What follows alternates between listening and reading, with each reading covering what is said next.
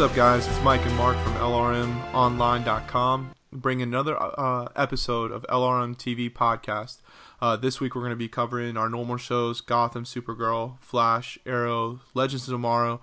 Get you guys caught up on what's happened in WWE, and then we're going to discuss a little bit of movie trailer news, because it does affect the TV universe when you're sitting there watching your favorite TV show and then bam, you get hit, with these new movie trailers. And we're going to be touching on the latest Rogue One trailer, the new Power Rangers trailer, and then what just released earlier today is the Logan new Wolverine movie trailer that just debuted today.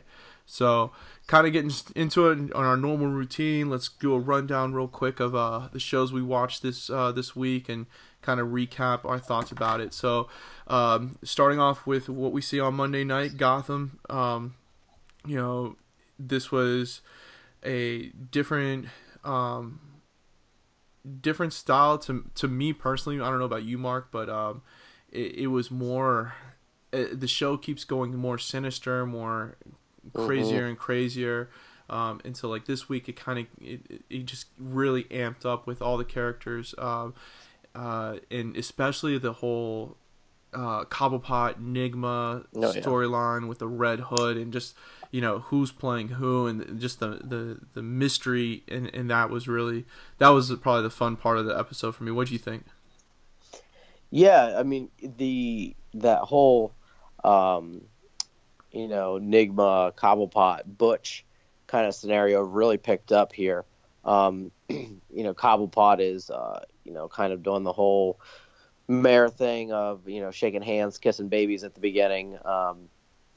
And you still see that tension back and forth between Butch and Enigma. And then, he has the statue of his mom that he brings to that press conference. And then the Red Hood gang comes along again, all to find out that Butch is the one behind it all. And what I liked about this episode was it kept me guessing as to what the true intentions of Butch and Enigma might be. I constantly kind of hopped back and forth between what I thought could possibly be happening.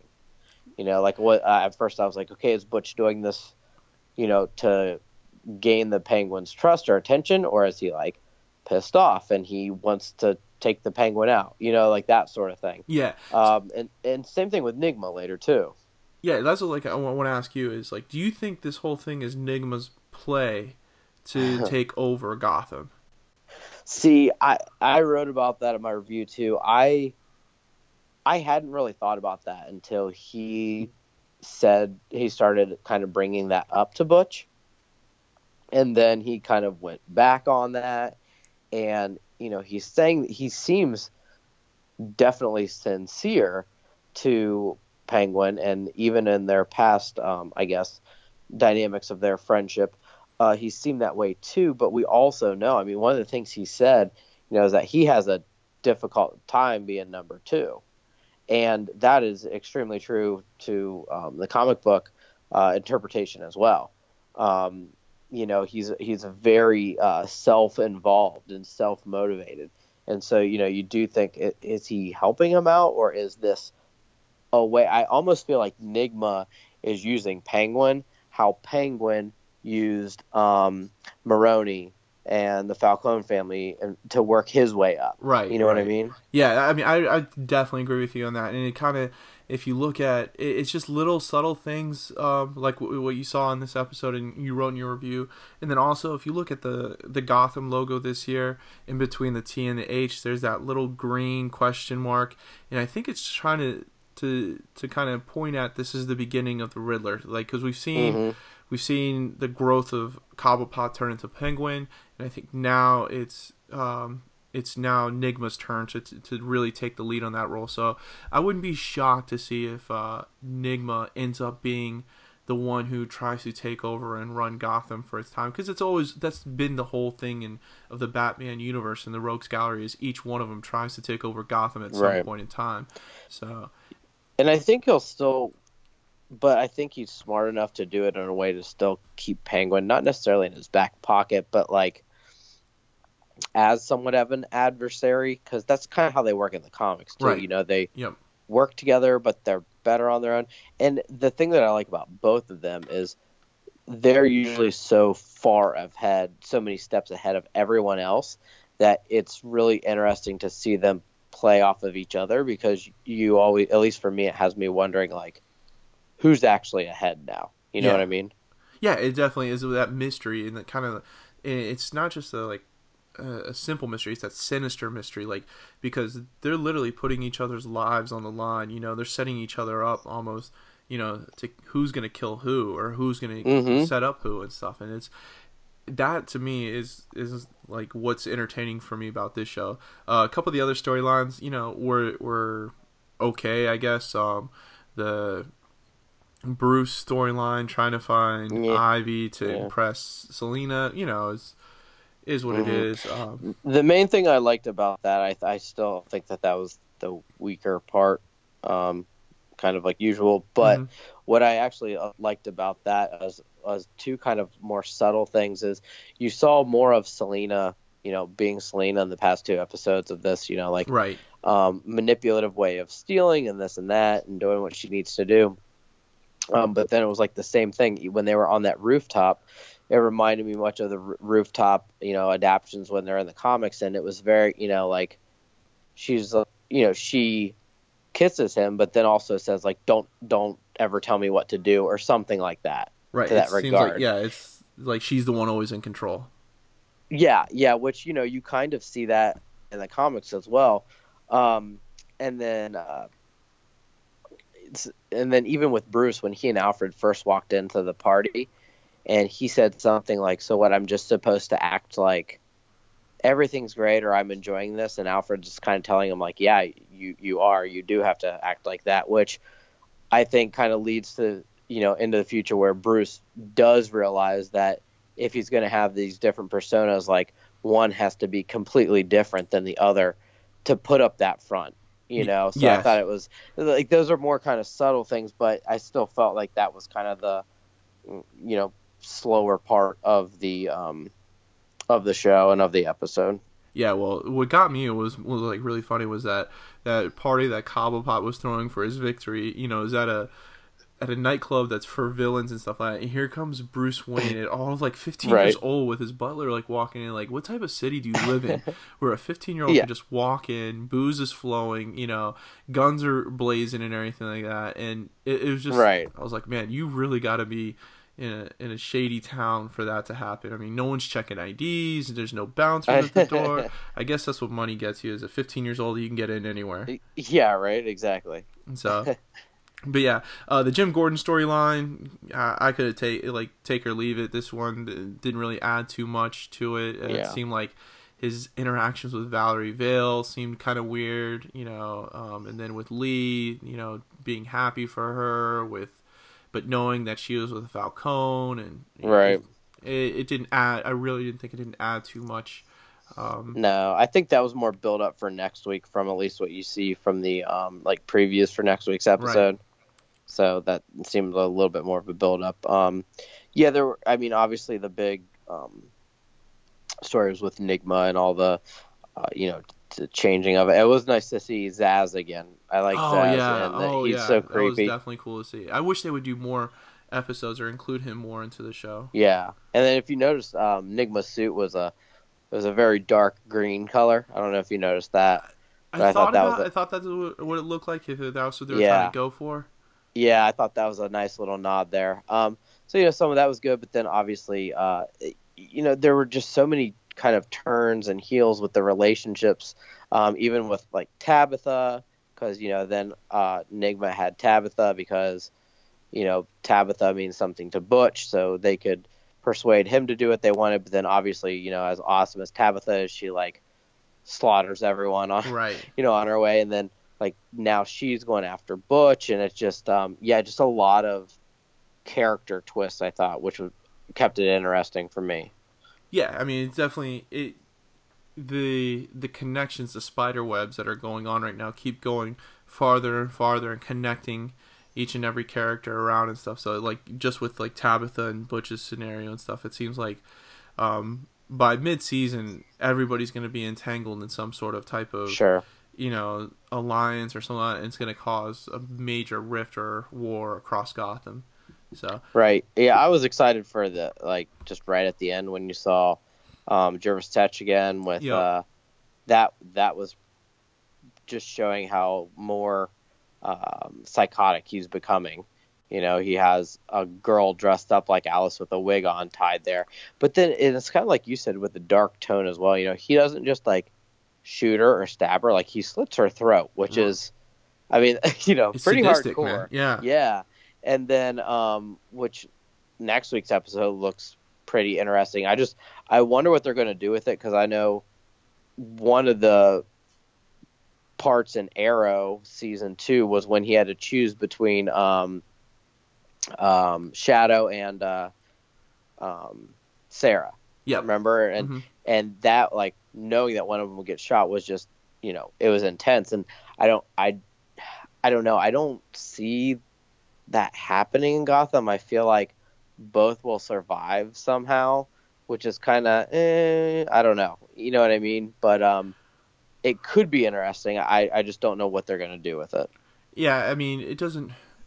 the way it's set up, I mean, that Valerie Vale is going to live because of Vicky Vale.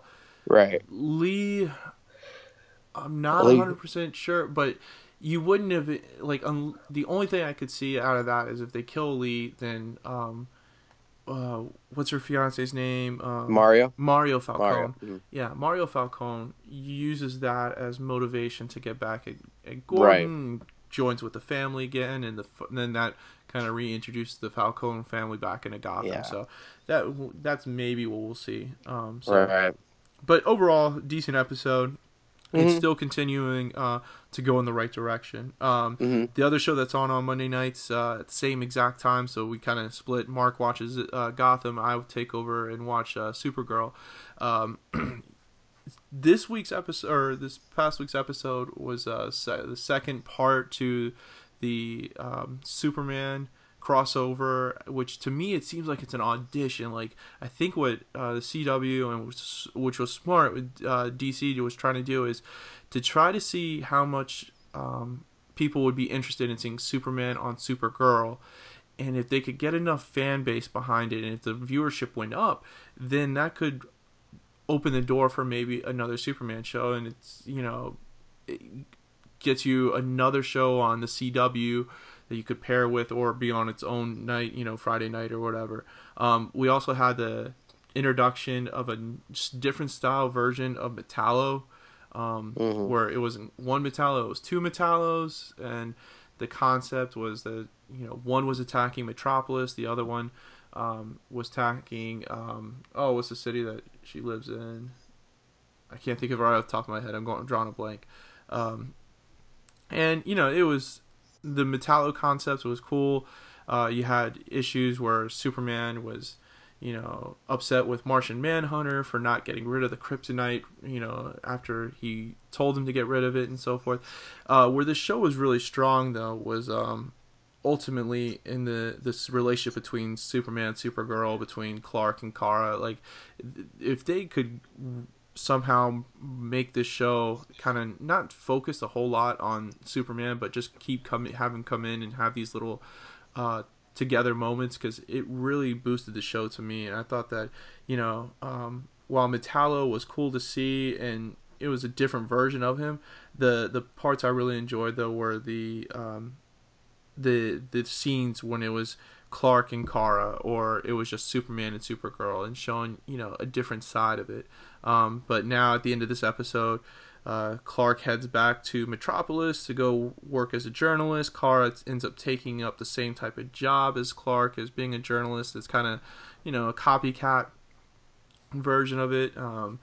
James Olsen is now in charge of Catco, and so there's a lot of changes in this episode, and I think it was more changing the status quo of the show and trying to give it a new light on it. So I know you haven't gotten caught up with it, but overall to me, not a bad episode. It just kind of was the Metallo part of it was a little disappointing to me. Doing the two Metallos and that concept of it just kind of, it was good, but I think from my years of reading comics and stuff, it was just I expected a little bit more. I feel like Superman and Supergirl have difficult villains to portray they sometimes, are, especially on live action. Yeah, exactly. Especially on TV. I there's a lot of usually sort of CGI or something that is usually needed to make it work, and I just think that's difficult sometimes. Yeah. I don't think at least the really interesting ones, Right. Yeah. I mean, you even in the films, Doomsday was never going to live up to the hype from the comic book version, and so, but yeah, I think if the show continues on, don't focus so much on the Superman top villains. Try to look at some, and not even really top Supergirl villains, although they shared a lot in the comics. But some of these lesser known ones, which has worked for like the Flash and Arrow, I think if they do it that way, definitely will help itself out. Yeah, absolutely. Yeah. All right. So moving on, the show that has kind of been my, I don't want to say biggest disappointment so far, but it's kind of, I'm definitely, I have mixed feeling about it, is Flash. So, we got the latest episode where we're done with Flashpoint, we're done with the paradox things, everybody's back to somewhat normalcy on the team. And so this past episode with Magenta being brought in, kind of in my review of it, Magenta was an okay villain. It's so tough to include these villains without a proper backstory to really get invested in, and that's been the problem with me and the show Flash for a long time, is that they just throw these metahumans in and they're like, okay, yeah, this is the new villain for the week, and you should actually care about it, or they could possibly beat the Flash, which they're not. But to me, this episode was all about relationships. It was Barry and Iris finally taking that first step towards being a couple. Then you had Wells and Quick, or Jesse, kind of working on their relationship together, the father-daughter relationship, where Jesse now wants to be a hero because she's got the speedster powers, and Harrison's got to let her go. And then the last relationship was with Joe and Wally. Joe's kind of going the laid-back approach, which is, I think they're trying to make it seem like it's an effect from the Flashpoint timeline, because last season Joe was all about knowing what Wally was doing and making sure that he was there for him, where this time it seems like he's taking that laid-back, dad approach and stuff, and I think that's going to bite in the end when Wally, does whatever he can to get his power. So, yeah. Yeah, I agree with you when it comes to the meta-human aspect. I mean, I feel like they could use, some of those characters. They don't have to be across the whole season, but at least over a couple episodes or something. Cause like Arrow does. Arrow usually does like 2 to 3, like episodes to focus on one villain and stuff. Yeah, and I just feel like the same kind of way. Like, yeah, the particle accelerator got a lot of people, or yes, Dr. Alchemy is, turning these people into metahumans. But it's like you said, it's really hard to invest in them, and then sometimes their story seems kind of rushed. Yeah. Well, this one was supremely rushed. I think it was I was reading an article, and somebody actually timed it, and it was out of 44 minutes of the show, Magenta was only given 5 minutes of it. Yeah. So I just, I think it's fine to have someone over the course of a couple episodes. Like, it doesn't just always have to be the new, bad guy, and what are we gonna do now? I actually think it could help strengthen the story. Yeah. But I didn't mind Jessie Quick with her powers. I thought I might, just because how we kind of talked about speedster overload, but I thought she was fine. I thought it worked well, and I mean, once again, it is, it's a different aspect of a speedster, because she's helping Flash rather than like the villain trying to be the fastest person alive. So, it worked, and it was subtle. It wasn't, like the whole thing. But Yeah, like I said, I think it was an okay episode. I want to see what they do with Barry's new partner. I feel like he's going to have more of a role eventually, but I don't know. I mean, I'm more excited, I think, for next week's episode. Um, yeah, I mean, this episode was okay, but I don't know. The interaction between Wells and the group was obviously good, and it's good to have him back. And I think from what I've read is that Jesse will be in next episode, but I think she's going back. But I think Wells will stay for a little while longer. Is what I Yeah. think what I read, which I think will be fine because obviously I love the interaction between Wells and Cisco and the rest of the group. But yeah, like I said, it's okay. I'm just not really sure what way it's going to go yet. It was the best episode for me so far, but that's not saying much because I really didn't like Flashpoint. Mm-hmm. Like the more and more I get away from it, I think about it. The hype was carried me through the show, but now I look back on it, I think it was a wasted opportunity. But this one was definitely better, and I think it's because Harrison Wells was in it. And I think that I don't know if it's the effects of Flashpoint or just now that he doesn't have to deal with Zoom, but that lightheartedness, sarcastic, way of dealing with, his Jesse, having this, the speed powers and how he was talking to Cisco and Caitlin and, freaking out that his daughter was having all these speed powers was kind of funny to me. And then now he's coming up with the names of the villains instead of Cisco and everything. That was a nice little subtle like change. And I don't know if that's because of the Flashpoint timeline changes, but yeah, Tom Cavanaugh, who plays Harrison Wells, is, I mean, an amazing actor. And think about it, he's played the same character but in 3 different ways each time. Season 1 is the manipulative Reverse Flash. Season 2 as Earth 2 Harrison Wells, who was always so serious and always about getting the bad guy.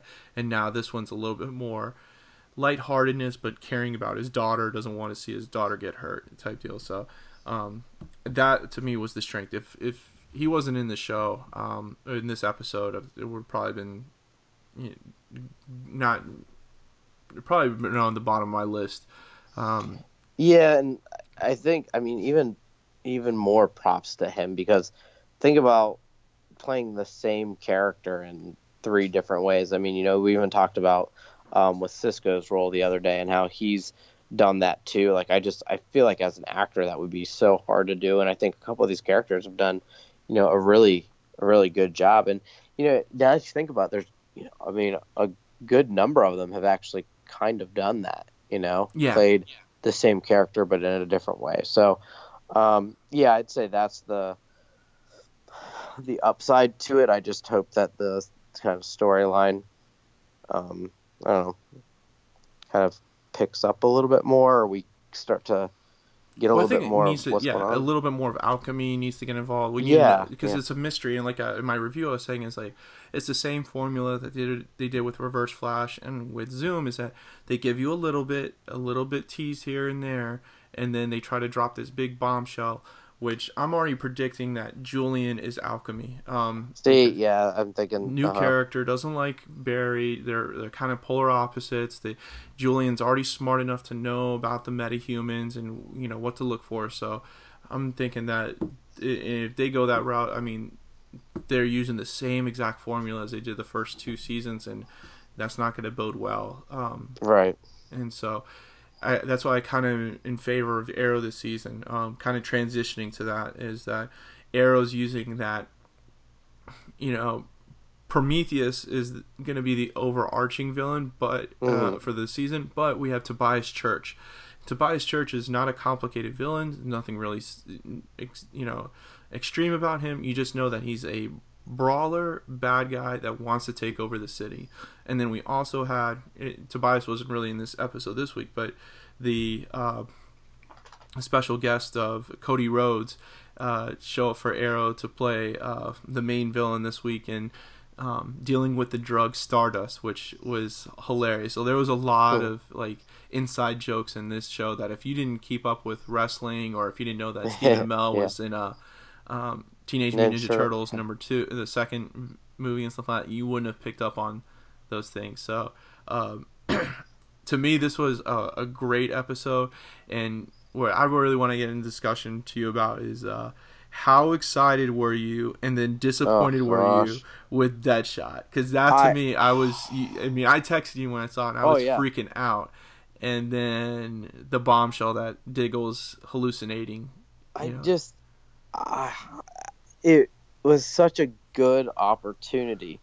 You know, I mean, the Deadshot character, I forget the individual's name who plays it, but he does a great job too. And, you know, just the interaction between the two. And I love the part where Deadshot even said, like, all those years that you were so angry with me, you should have had that same anger and hatred, like, towards yourself about, like, you know, because Diggle thought that he killed his brother, and here come to find out, well, Diggle ends up killing his brother. So it's this battle of, like, how are they different, or are they different? And it reminded me, kind of on a more subtle note, like that same sort of thing you get between Batman and Joker. Like, you know, there's similarities, but there are differences. And I was like, okay, so now, you know, Deadshot's back. That's great. And I think I even texted you back and I said, you know, like, it's nice now that with DC, you know, they're allowing that kind of, you know, even if they're in the movies, they can use them in TV.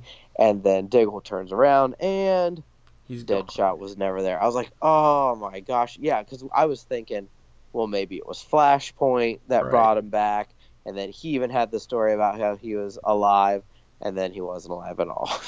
Yeah, that was, oh my gosh. You want to talk about going from high of highs to low of lows. I was so, not disappointed, but I was just like, man, they got me on that one.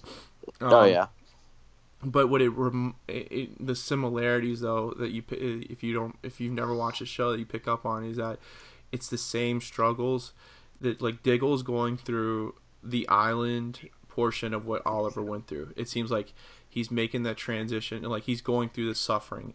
And you know, when Oliver was hallucinating about Shadow and stuff, it seems like that's what Diggle's going through right now. And it kind of like it's coming full circle that, you know, Diggle could never understand why Oliver did the things he did, but now, you know, he killed his brother, and, you know, Oliver he thought he killed Slade, you know, on the boat and stuff like that. And so they're going through these struggles of living with these decisions that they made and stuff. And it seems like now it's Diggle's time to be on the island and stuff. So as much as I was disappointed with Deadshot, I understood it, because now I see the big picture of it is that, you know, for Diggle to become, you know, whoever, you know, if he comes back on the Team Arrow, or like rumors have said that he actually might end up being like Jon Stewart and becoming Green Lantern, who knows.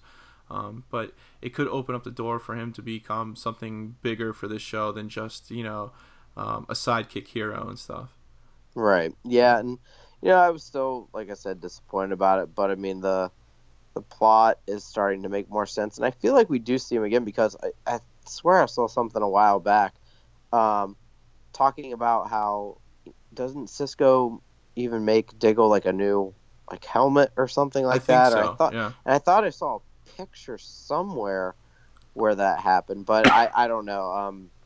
You know, and I'm sure it'll lead to that. But you know, one of the things that I'll be the first to admit, like, I was really nervous about the new like Team Arrow, and I didn't really want it to happen, just because I was kind of over the old Team Arrow. But I will say this, I think it was handled extremely well, this episode, and I hope they continue to do that, for a couple reasons. I think one, you know, even at the beginning, what were they doing? They were watching, you know, they were watching Oliver and what he did. And then not only that, but like Oliver was almost going to have, like, you know, a debriefing period where it's like, okay, so, you know, what did you see, this and that.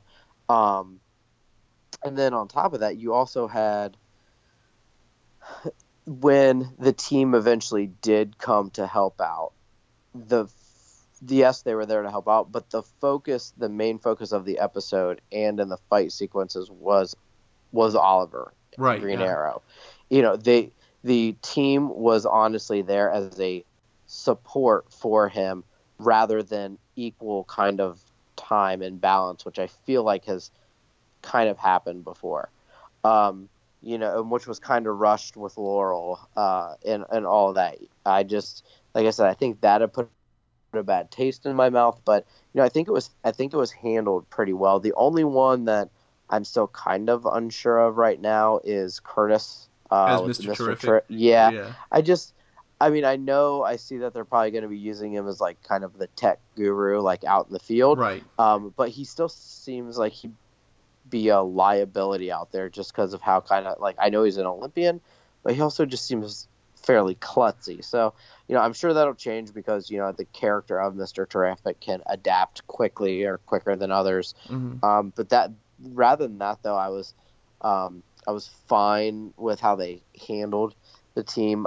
They handled it much better than I thought they would. No, Honestly. and I agree with you, like 100%. Like even with Curtis, like they showed you that he's not a fighter, and they even had that scene where him and Speedy or Artemis are shadow boxing each other, and he's messing that up and everything. Right. And then Wild Dog, I mean, he's a brawler, but he uses guns, so I mean, right. Yeah. That's not difficult to teach somebody how to shoot a weapon and stuff like that. And then, so yeah, the team is definitely. And Artemis had already had some kind of training. We saw when she and she didn't even really fight that much, and she wasn't taking down 10 guys or anything like that. So it's definitely a lot smarter play. The team is like you said, it's somewhat growing on me.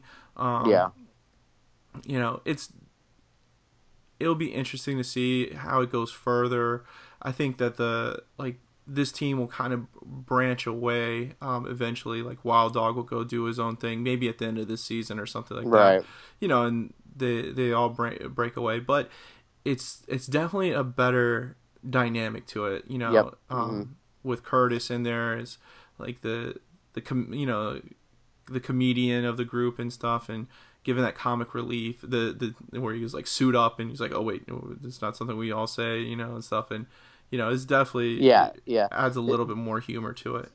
No, and I think when they talk about like when they first went to the whatever they call the Arrow Cave or whatever, and they're talking about how Curtis like passed out the first time. Oh yeah, like, I had the flu. Yeah, so those are funny and they're subtle. And I even I'm still not a huge Felicity fan, but I think they're using her better. It's a lot better this year.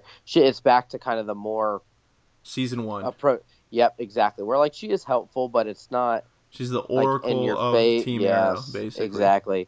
So, what do you think about the with Felicity telling Ragman about her pretty much changing the nukes to hit? It definitely needed to be addressed because like you don't make that type of decision in life-altering ordeal of like sending a nuke away from one city to another and killing thousands of people and then just leave it as that, especially with with the effects it has, and especially with Team Arrow and everything. So it was good to see it finally be addressed, and the reaction that what's his name I know. I slipped my mind. I'll have to. I'm slipping on names tonight. It'll come to me. Yeah. But his reaction was authentic. Wasn't blown out of proportion. Wasn't yelling and screaming and stuff. It's something like, so you're he had blamed Damien Dark for his family being killed and his city being destroyed, and then he realizes, wait a minute, it wasn't Damien, it was Felicity, and he's got to like take that all in and now it's got to settle with him. And so it'll be interesting to see how they play it out, if he just forgives her right off the bat or how. I think Rory, isn't that it? Rory, yeah. And I think with Rory, because at first I didn't think that Ragman was going to be a part of the team. Right. Like I knew about Wild Dog, I knew about Artemis and Curtis. But yeah, I wonder if this is going to kind of change that, or if he will stay, or what exactly that is going to be, but it was an interesting reveal and a tie-in from last year, and I thought it was a pretty cool way of bringing him into it. But so that storyline is intriguing. It's pretty intriguing to me as well. Yeah, I mean, it's definitely something.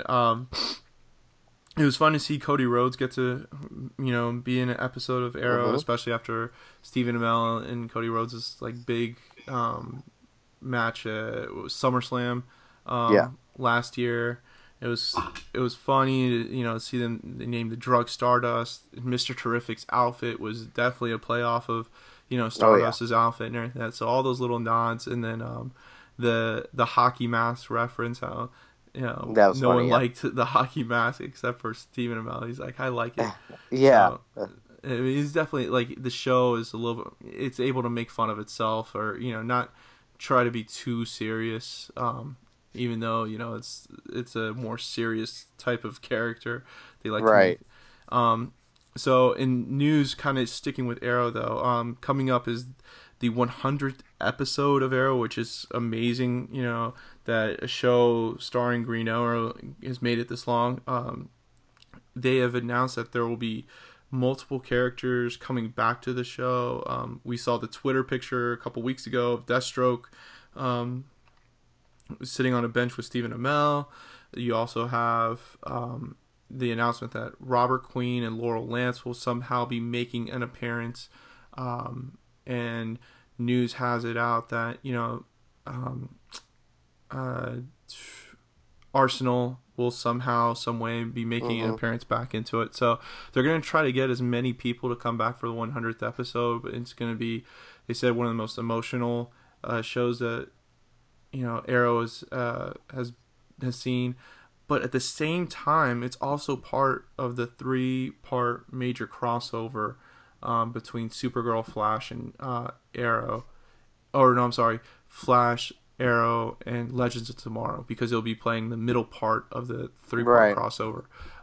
So that's definitely one episode I'm looking forward to. Anytime you get Deathstroke into the mix of it, but also include, if you can get some of these older characters back, and then your prediction is that Prometheus is Tommy Merlin, so that might be the big reveal right there, because they say it's truly emotional, and so that if Prometheus is Tommy Merlin, this would be the perfect one. Yeah, my two guesses are either it's Tommy Merlin or his dad. Those are my two guesses, but I'm still going with Tommy Merlin. Yeah, if it's Malcolm, it's too easy to... No, I mean Oliver's dad. Oh, Robert Queen. Whoa. Robert Queen, yeah. Shoot yourself in the head and come back from that? Yeah. Well, Flashpoint. Oh, look at you. I didn't even think about that. Right. So, I think that would be... But the reason why I still lean towards Tommy is because from what I've read about this is the character is someone who lost someone or something from the first episode. Season 1. So that's why I really think it'd be Tommy. And the thing is, even though I keep saying that, like, there would still be shock value to it happening, I don't know. I was watching some of Arrow Season 1 the other day just to, kind of refresh, and just some of that interaction with them. I mean, I think it was episode 3 of Season 1, but it was even when, Theo, she was kind of drugged out or whatever, but she was revealed to Oliver that, Laurel and Tommy had been hooking up while he was, quote unquote, dead, and just all these weird mixed emotions and feelings between the two. I just really think it would bring kind of everything full circle. Yeah, agreed. All right, so moving on to the next show. This is, since we record on Thursdays, we can't really do a review of the week episode. So this is going back to last week, is Legends of Tomorrow season premiere, and to me, this was out of all the season premieres of the comic book shows that we cover, plus just general ones. This was my favorite one. I think this is the best one. Now, there was some hiccups with it and some things I had issues with it, but Legends of Tomorrow, it just started off on the right foot, right concept. It was a simple concept. Now that the Time Masters are gone, the team is on their own trying to save time or fix time from certain events, and there's someone out there that's going and messing with time. And of course, we got at the very end of season 1 was a member of the Justice Society of America warns the team that if they go back in time, they're going to die. And it ends up being that we find out the storyline is that if they travel to 1942, that's the year that they will die, and happens to be during World War II. You had Oliver Queen in it, Stephen Amell, and then new character coming into play. But we end up basically finding Mick in the Hudson River, in the ship by himself in stasis, and basically reveals the story that everyone is basically lost in time because they went back to time into World War II to save the day, and they were able to rescue Albert Einstein, but not his wife, and that's the person who ends up giving the Nazis the atomic bomb. The link to it all was that Damien Dark ended up being the major villain. Wasn't a big ordeal, wasn't a horrible choice, but the big reveal at the very end of the person who's going back in time and messing with the timeline is Reverse Flash. And if you guys know me or read any of my articles, you know that I absolutely love the concept they're doing with Reverse Flash on the DC TV universe. So if he is the major bad guy, I can only imagine what the 3-part crossover is going to be like, because he's amazing. Like, the character's amazing on the Flash, so to bring him on Legends, and it's amazing. And then to get it even bigger and better is that at the very, very end, you find out that the team's about to head back in time,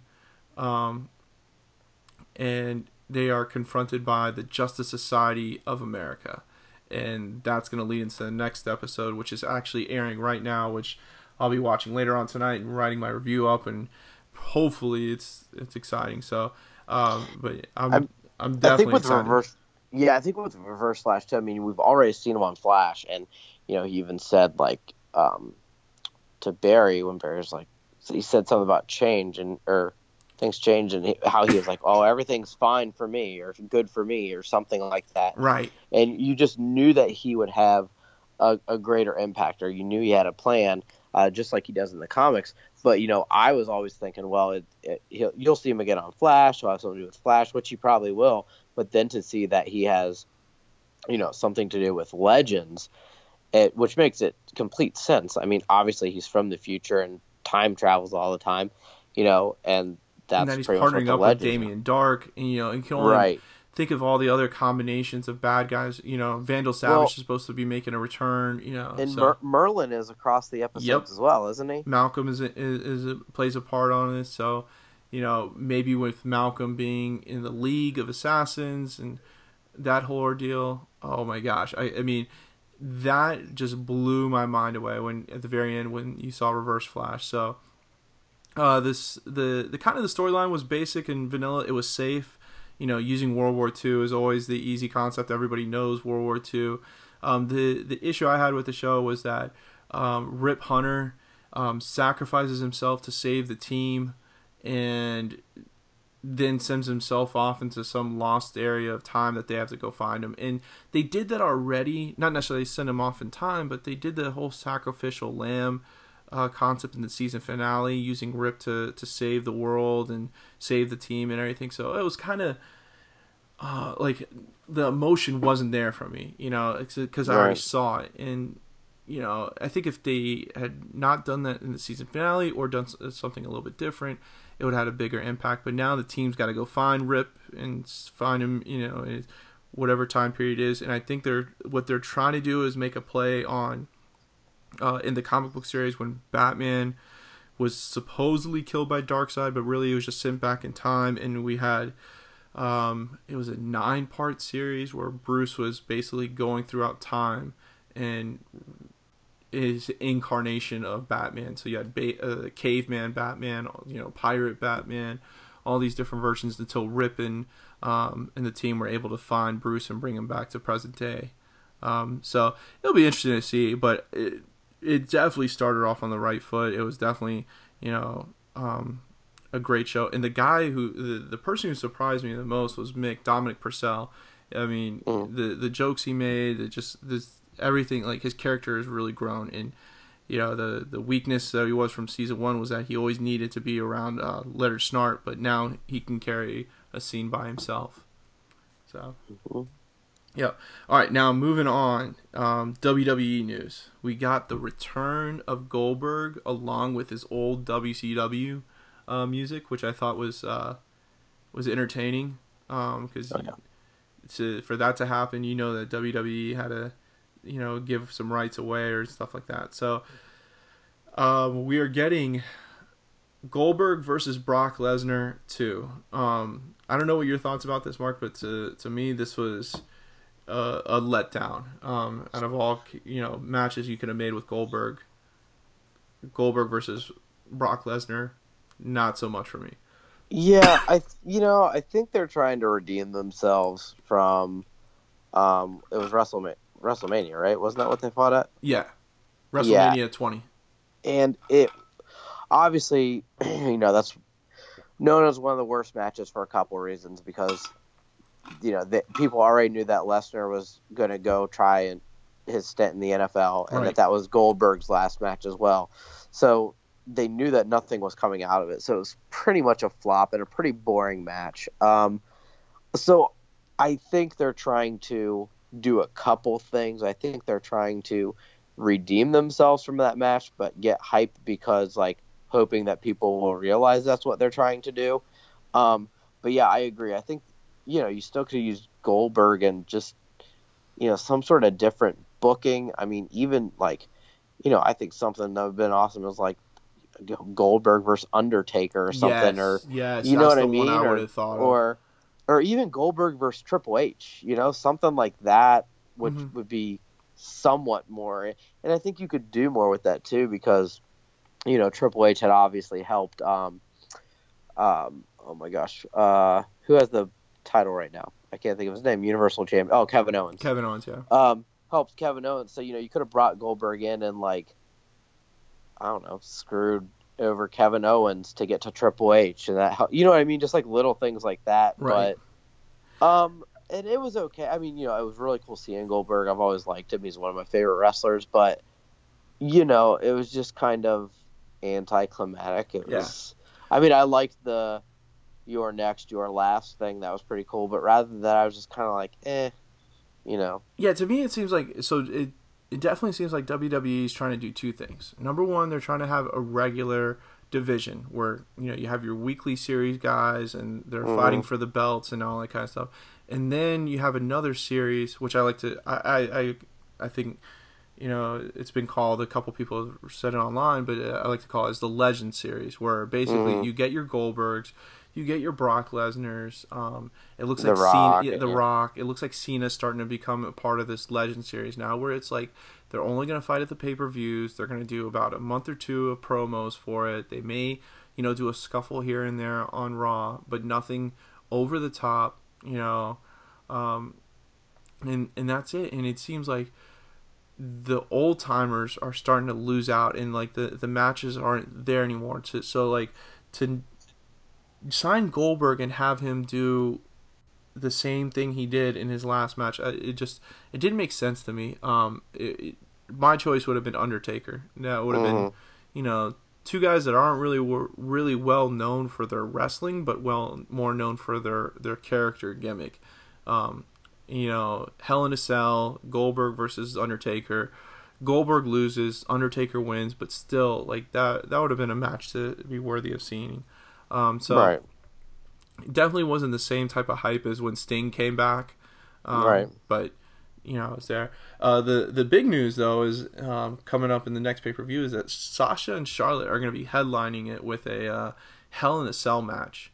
Well, I don't know if they'll be headlining, but it will be the first time in women's wrestling that it'll be a Hell in a Cell match. So I'm looking forward to that. Yeah, absolutely. Want to see how. I know Charlotte's she's all about being technical wrestling, but Sasha puts her body on the line. So I'm wondering if she's going to jump off the top. Oh my gosh, yeah. Of the cell. I could definitely see that. I think it's awesome that I, especially recently, just the rise of popularity with the women's division. And like I said, I mean, it's a legit division. I actually like the storylines and the female wrestlers more so than a lot of the other wrestling that's going on. And I think, being at a point where, either women are headlining or they're having, the first women's Hell in a Cell match. I mean, that's just such an awesome place that it's gotten to that point finally, Oh yeah, without a doubt. I mean, and like I agree with you that there's that transition of the NXT guys coming up, and like if Finn Balor wasn't injured right after he won the match, I think it would have been a smoother transition. But there's still that patchwork that needs to be done between some of the older generation. But the females division has definitely got it right, and the Bella Twins and some of the older female wrestlers are starting to wean themselves out little by little. And now you're getting the Sasha Banks, the Charlottes, the Beckys, and these new groups of girls coming up, and it's really starting to show. The amount of money and time and management they're putting into the females division, that it's really starting to pay off. Definitely. Yep. So, moving on is the kind of the big stories this past week. So we had about a week ago now, the second and final major trailer of Rogue One came out, and then not too long after that, I think it was literally like 24 hours, you had the first official Power Rangers trailer, which looked totally different from the Power Rangers I grew up on. And then just today, we got the first trailer for the third Wolverine movie, Logan. So kind of let's just quickly recap. So Rogue One, this is the movie I'm anticipating the most for, and I think the trailer, like most people, it gives away a lot of the story, but if you don't know the story of this movie, then you're not a Star Wars fan, and you probably aren't going to go see this movie. Right. So, it just kind of ties up some speculations that, Jyn Erso's dad is the architect for the Death Star, the Oppenheimer, basically, is what everybody's calling him. We got to see another little quick glimpse of Darth Vader, walking with the cape, moving in the background. But besides that, it wasn't really a lot, of extra undiscovered scenes or, something that no one's ever seen. A lot of the footage that we saw in this new trailer actually was released during the Star Wars Celebration over the summer in Europe, that you had to be at the Star Wars Celebration to see it. So, but all that got leaked out. So to me, it wasn't a big ordeal. Some people are upset. Some people, how dare you give away the movie? But I mean, come on. It's 2016. We live off of movie trailers. We dedicate our lives, or some of us dedicate our lives, to breaking down movie trailers minute by minute. So, wasn't that? I mean, you saw the same thing with like when Suicide Squad first. Oh yeah. That wasn't supposed to be seen, and then they brought it back out. And I mean, I agree with what you're saying. I think it looks like it's going to be awesome, but I think it's definitely going to be for the not even hardcore, but I guess for the original fans. Star Wars fans. Yeah, like if you're a fan of the original trilogy, you're gonna like this movie. Absolutely. And I don't think, I agree with that. And I don't think, not that it won't do well outside of that, but I don't think like anybody that's kind of like a casual viewer may go and really understand much of what's going on. But yeah, for those who are fans of the original or the series, I think it's going to be great. Right. Yeah. I don't expect it, and I think most people don't expect it to break $1 billion or anything. Sure. But it's going to be, it's that kind of, that movie to satisfy the fans growing up with the original trilogy, and and the none of that CGI prequel stuff that we got and everything. The second one, which was probably the most unexpected trailer for me, was the Power Rangers trailer. Oh yeah. Like, to me, that I knew that it was going in a different direction, and I knew that with the costumes and the suits that they had shown still images from. It definitely looked a little bit more like anime-ish, Japanese style. Right. But man, the tone of it is so serious Oh now. yeah, I mean, I love it. I love it. it's not a kids movie. That like Mm. when the announcement was that the Power Rangers movie was going to be redone, and the series was going to get rebooted. For what is it, 25 years now? Power Rangers has been Yep. on, and it's been in the American version. It's been 100% geared towards kids. Now, the Japanese version, the Super Saiyans, it's more of a teenager, Right. young adult tone to it. You can actually watch it online if you. Comic-Con has their own streaming subscription service, and it's actually pretty cheap. It's like I think it's $5 a month, Hmm. and they have the original series, Super Saiyan series, on there that you can see, and it's all the fighting clips and everything, like from the original Power Rangers from the American version and stuff like that. Oh So yeah. it's interesting how they did the stories differently for the American version versus the Super Saiyans. But this movie trailer blew me away. It was a little bit of whoa man, I've just lost my name. Chronicle. Did you see that Yeah. movie? Yeah, it was a little bit of Chronicle, a little bit of aliens type ordeal, and then some type of sci-fi horror, like the quick scene that you saw of Rita Repulsa.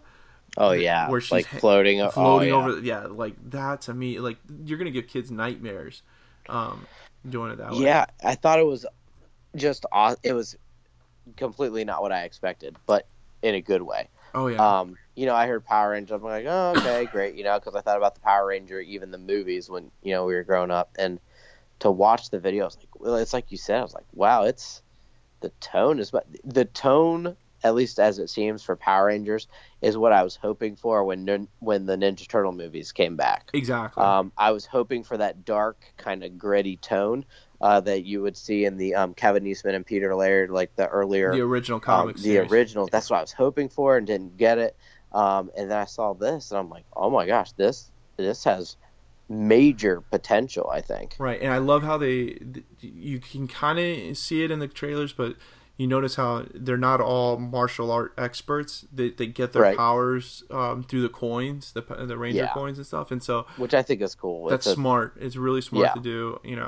And when they were jumping over the jumping from cliff to cliff and whatnot. Yeah. I thought that was really, really smart. I would never have guessed that they would have gone that direction. So right, yeah, it gives that little bit of Chronicle, type of feel to it. Well, it makes it a quick fix to something that they don't really have to explain. It was kind of like in Matrix, right. It was a really quick kind of answer. So then that doesn't have to be the focus. If you think the Power Rangers that we grew up with, they were all martial artists. You know what I mean? Exactly. or gymnasts or whatever it was. But I definitely think it has awesome potential. Oh yeah, so I was excited about I was okay. I wasn't 100% excited about it. Right. If the news that came out that Jason David Frank was going to be in it, then I would have been excited about it. But without that, I was kind of okay, it's going to be a Power Rangers movie. They've done a couple of them already. It's geared towards kids. But now, see that trailer, I'm like, oh yeah, I'll be there. Oh yeah. I still hope they eventually, not in this one, but I still hope eventually they get the old Green Ranger in there. But there's got to be some sort of small little cameo, just a little nod. Just there's got to be something. Yeah.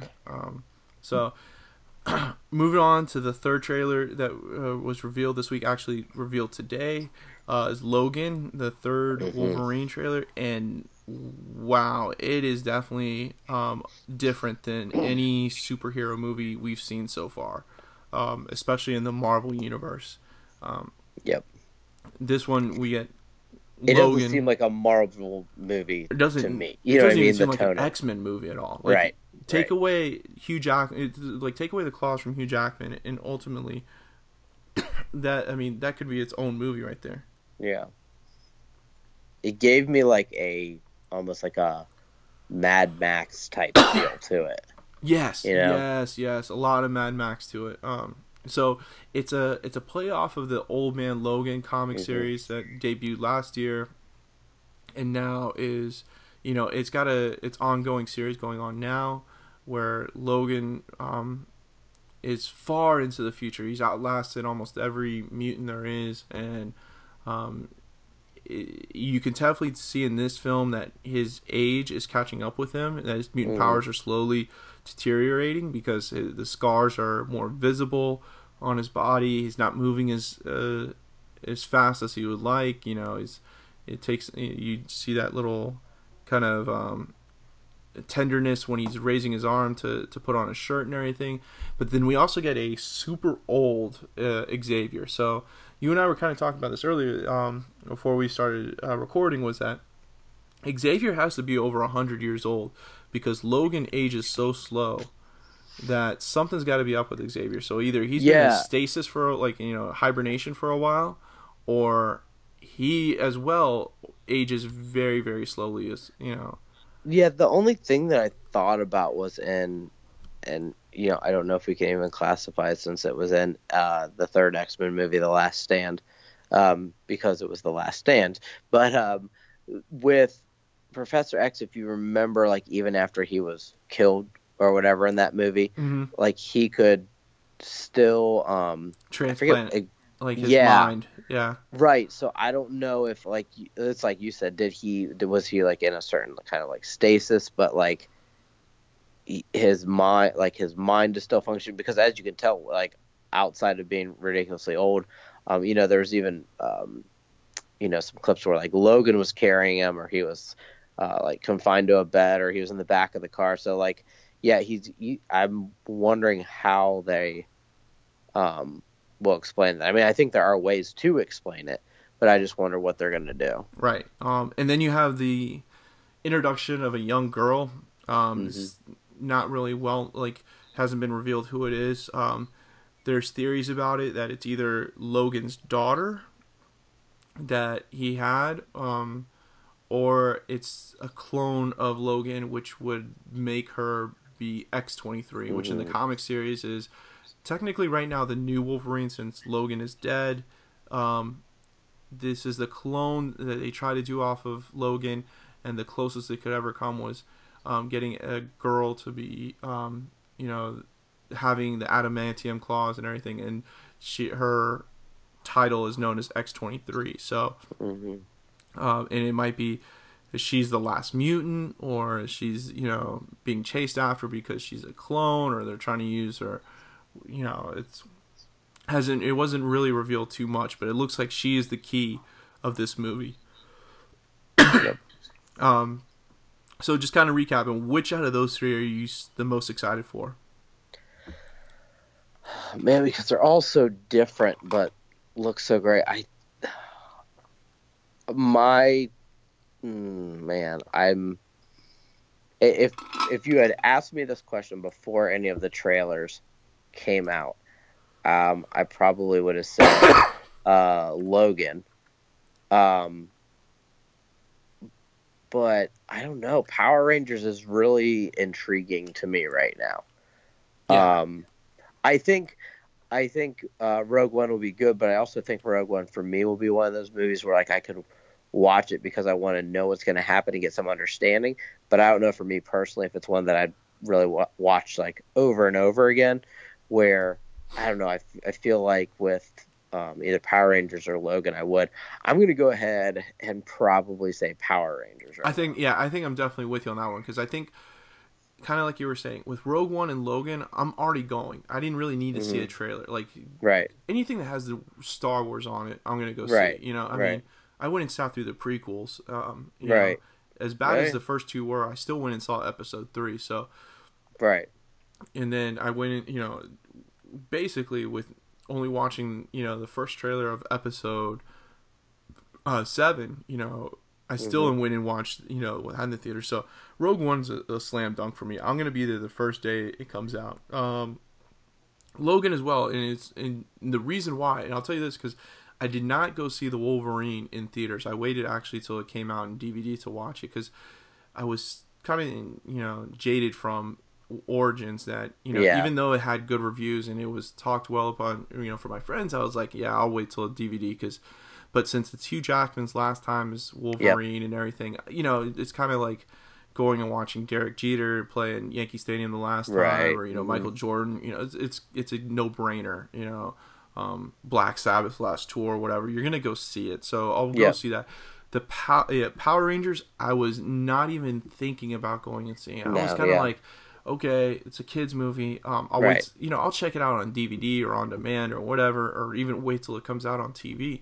But after watching that trailer, that sold me. And I mean, without a doubt, like, kudos to whoever made that trailer, because ultimately that right there sold some tickets, because it sold me on the movie. Absolutely. I'm a Power Rangers fan of the original series. I can't say that after that. I basically stopped after, I think, like the third season. When after the White Ranger series, and that was it. Yeah.